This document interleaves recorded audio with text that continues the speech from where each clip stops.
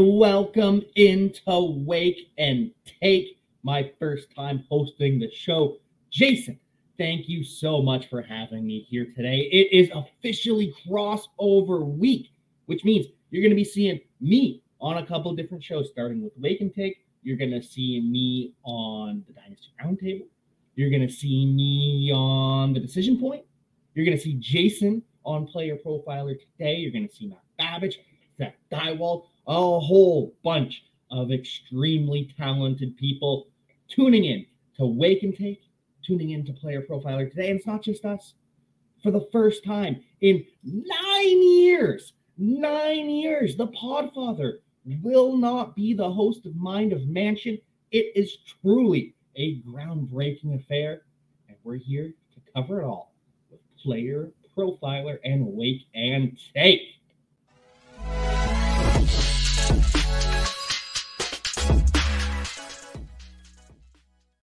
To be on the show. Happy to have Jason tuning in. Jason, thank you for giving me this opportunity. Happy to have Noob's World Order on the show. Good morning to you and everyone else out there. Dylan Gibson crossover week is here, and it is magnificent. So let's get into it. First and foremost, you may have heard me mention this last night on Player Profiler today, but if you are waking up to the news today, Kadarius Toney tweaked something in his knee. I don't know what a tweak is. A tweak is not an actual real life injury. You see, tweaks are either bruises, at the very best, a bruised knee, or it is a strained or sprained knee, depending on if it is a ligament or a tendon. Most of the knee is all ligaments instead of tendons, but that's not a real injury. A tweak is not a real injury, whether it is a knee sprain, whether it is a knee bruise, whether it is a pull of some muscle. A tweak does not exist. But either way, bad news for Richie James. Or no, not bad news for Richie James. Bad news for Kadarius Toney. Great news for Richie James. What are the over-under for Toney tweaks this year? Probably 3, probably 4-ish. Let's put it at 3.5 tweaks per year. Counting as this one. So this is already one. He needs 3 more tweaks before the end of the season to reach that over-under, and I wouldn't be surprised if he hit that. But yes, Kadarius Toney, he was supposed to be the wide receiver 1 for the Kansas City Chiefs. They have hyped him up as that all off season long. And now, who's going to play outside? And this is not to say that Kadarius Toney is going to miss week 1. We have no idea about that. We don't know if that will happen. But we do know he is losing valuable time with Patrick Mahomes. And this was already an offense that liked to spread the ball around, liked to use different personnel formations with different wide receivers depending on what was required. You'd see Justin Watson in there on one wide receiver set. They'd have 3 tight ends, a running back, and Justin Watson out wide because he can block. He can stretch the field. He can do it all. So, with Kadarius Toney already banged up, there is a real chance that even when he's healthy, the Kansas City Chiefs don't give him a full complement of snaps. He's not going to be playing 90% of the snaps because they want to keep him healthy. And that would open the door for Sky Moore. Sky Moore is already expected to be a starting wide receiver in 3 wide receiver sets. He is currently the slot receiver for the Kansas City Chiefs right now. It is Kadarius Toney outside. It is MVS, Marquez Valdes-Scantling, on the opposite side, stretching the field. And then it's Sky Moore in the slot. So with Kadarius Toney out of practice yesterday, Sky Moore ended up bumping up to the wide receiver 2. And the wide receiver 3 was Richie James. Richie James, all the guy does is produce. He did it with the San Francisco 49ers. He worked his way into the lineup surprisingly often. With a team with Deebo Samuel and Brandon Ayuk and Kendrick Bourne and Juwan Jennings. And Richie James was able to climb the depth chart slowly but surely, ended up becoming the wide receiver 1-2 for the New York Giants last year, and was just the epitome of consistency. And now he is working his way into the lineup for the Kansas City Chiefs. He is currently the wide receiver 4. But with Kadarius Toney out, that bumps him up to wide receiver 3. And Richie James could have some sneaky fantasy value. But before we get into all that, the Podfather has a word for you. Hey, it's the Podfather of great news. The 2023 Draft Kit is live. It is world famous. Why? Because it is the best resource for winning fantasy football championships that exists. There are rankings and cheat sheets for every format you can imagine. We have projections both at the team level and the player level. And wherever you are, you can click on a player, open them up, and see in-depth written analysis about what to expect in fantasy football from that player this year. And then you can click on the team, and you can get even more in-depth analysis, all the drivers of fantasy production, both in a positive and negative direction for that team, including a signature trend. And the graphics are incredible. So these team insights, they give you the team-level projections, the vacated targets, the vacated areas, and that one dynamic for each team that you need to know when making decisions on draft day. And we added a bunch of features. I mean, individual cheat sheets for Theo and Billy and Dario. So you could take your favorite analyst and download their personal draft cheat sheet. And then in the commissioners section, also brand new this year, Memphis Young lays out everything you need to know to manage a league, do's, don'ts, tips, and what the more innovative fantasy commissioners are doing this year. That's presented by Trophy Smack.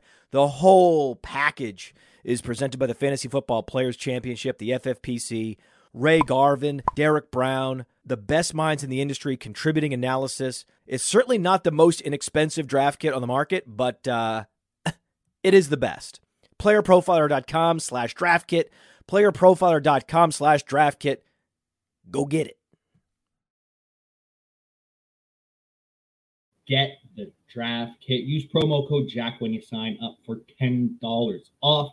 Or sorry, that's $10 off the all-in package, which includes the draft kit. Also has everything else that I have access to. Happy to have Blake on the show. Blake, a regular of Player Profiler today. Happy to have him on Wake and Take, showing some love. And Jason is not happy in the slightest that he is still rostering Richie James. Such a boring but useful hold. Richie James is like a Hunter Renfrow type player. Back when Hunter Renfrow was at his peak, where it's just, I can start this guy in my flex and I'm going to get points. And Toney in Dynasty League, should I get out now and get Sky? If you sell now, literally today on Kadarius Toney, you are getting out at the worst possible time. You are selling at the peak low value.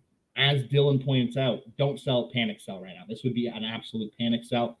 I get wanting to pivot off Kadarius Toney, and I'm fine if that's what you choose, but don't overreact. Don't just rush out, trade him now, because people are going to see the news that he's hurt and be like, well, I'm offering this guy a third, fourth rounder instead. I'm not giving him a second rounder, first rounder.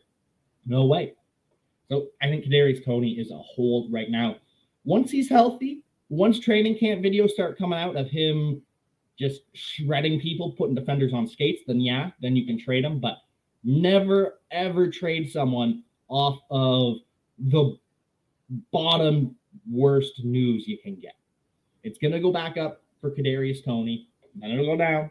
Then it'll go up. But never sell the day after the injury is announced, unless you get like a crazy haul. If you traded Breece Hall to a non-contender last year after the ACL, then that's fine. But these are things to consider.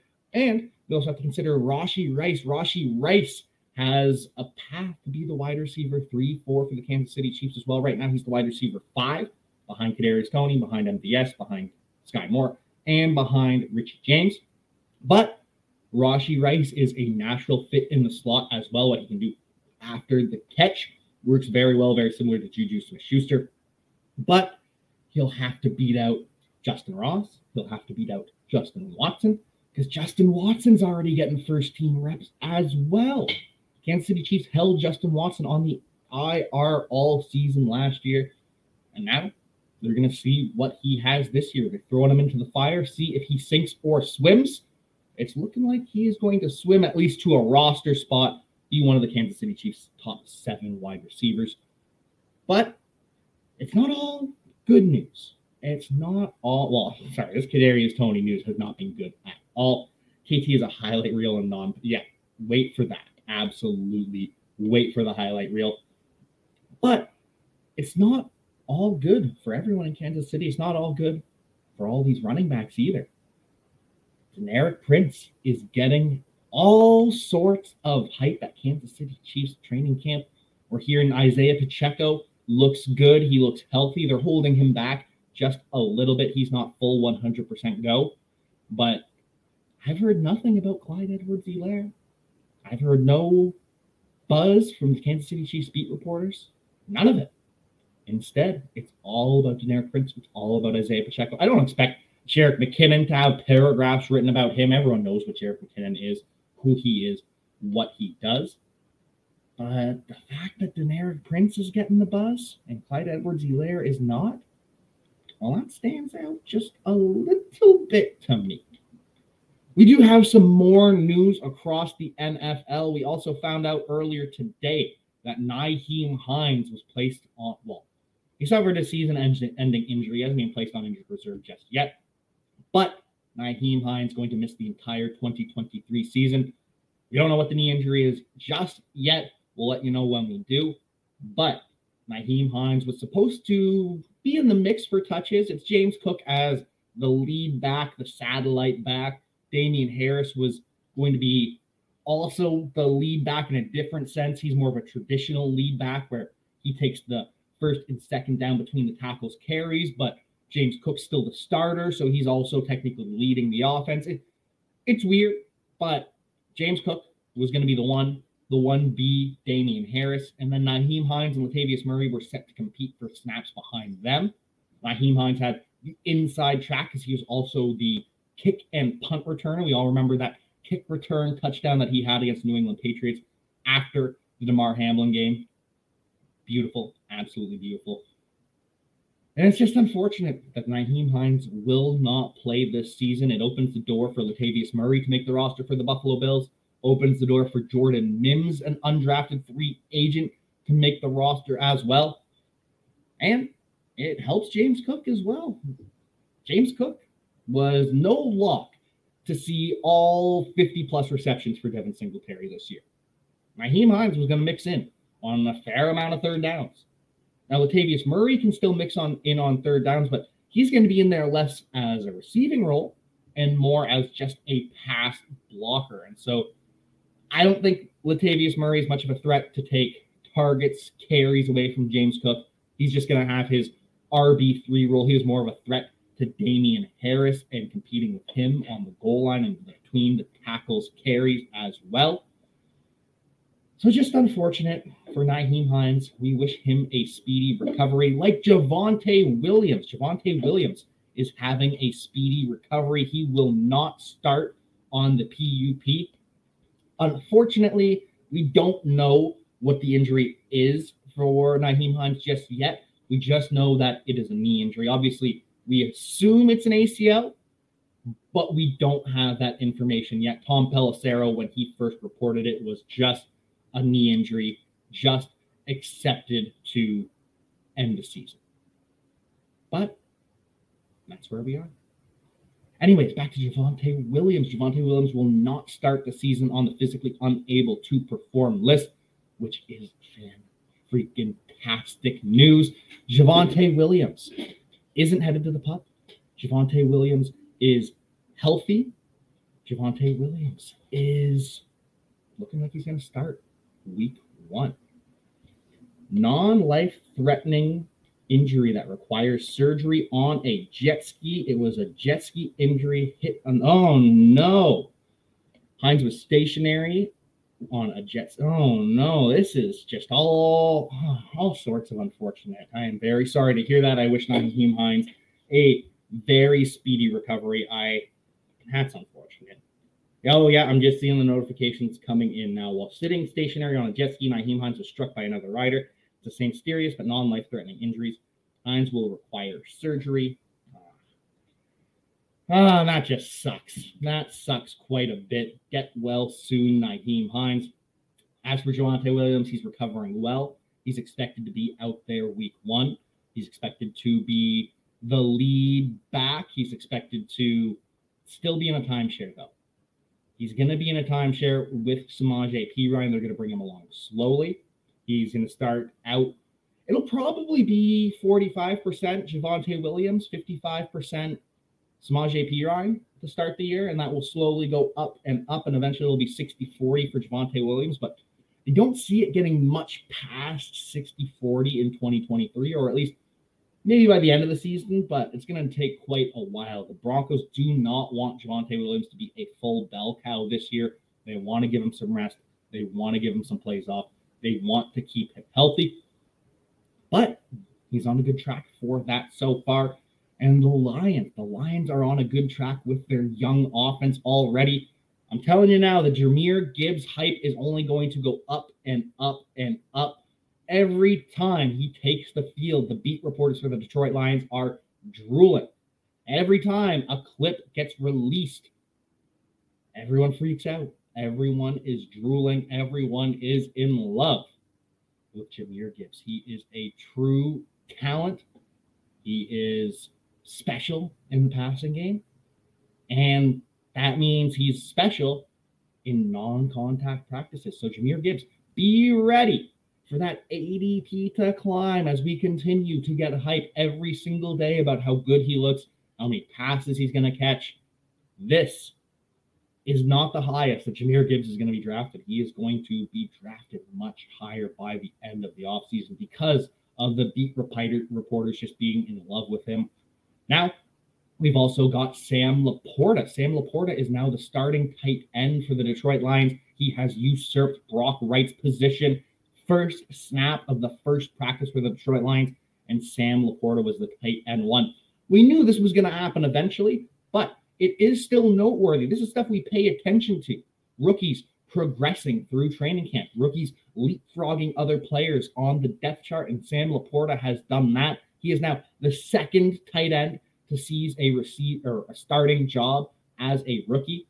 Luke Musgrave was the first. Now it's Sam Laporta.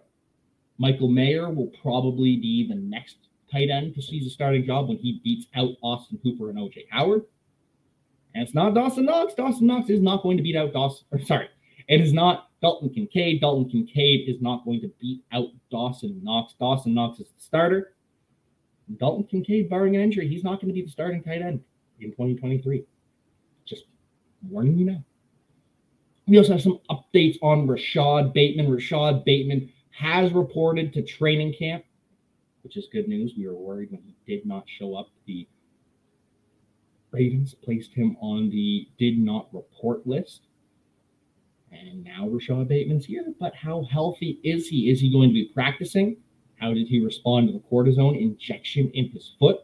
Is he happy? Is he healthy? Some massive question marks when it comes to Rashad Bateman. And just wait. We're going to be getting, just like Jahmyr Gibbs, Zay Flowers is a player that stands out in non-contact practices, which training camp still mostly is. So Zay Flowers is another guy that's going to see the hype grow and grow and grow because he is going to be making people miss that can't tackle him anyways. Zay Flowers, he is another player that will see his stock climb all off season long. But Rashad Bateman, if he is healthy, he can help tamp that down just a little bit. For now, remember, Zay Flowers, he's the best wide receiver for the Ravens. Even though Odell Beckham only practiced a day and a half, even though Rashad Bateman didn't practice. So, Zay Flowers is officially better than Nelson Aguilar. Congratulations. Amazing. Didn't see that coming at all. We also have an update on Chase Claypool. He is headed to the physically unable to perform list. We've heard that he was battling with tweaks all throughout the offseason. He was banged up. He was not fully healthy. We'll see what happens when he eventually takes the field, what his injuries actually are, how serious they are. But we know that the Bears aren't exactly thrilled with Chase Claypool. They haven't been too happy all offseason long. They haven't been too excited all offseason long about Chase Claypool. We've heard complaints. And even when Chase Claypool, when he went over to Europe and had a football camp with some other players, and the Bears were part of this, they didn't post about it. They didn't advertise that one of their players was overseas working with kids to teach them football. And that's a bad sign. If the Bears aren't even willing to promote the good deeds that you are doing, Bears are out. on Chase Claypool, and you should be too. Instead, it's going to be Darnell Mooney as the wide receiver 2 for the Chicago Bears. The wide receiver 3 is actually going to be Cole Kmet. And Chase Claypool is just going to be there, just going to be existing. And that's about it. Thank you all so much for tuning in to my first time hosting Wake and Take. Hope you enjoyed the news. Hope you are all caught up. Make sure you tune in to the rest of Dynasty Week 2. You'll see Jason live tonight, 7 p.m. on Player Profiler today. You'll see me again tonight. I will be alongside Bradley Stalder drafting his pros versus Joe's team at 8:45 EST. Podfather is going to be hosting a wide array of shows. It is a good time to tune into Player Profiler. Make sure you catch it all on Crossover Week.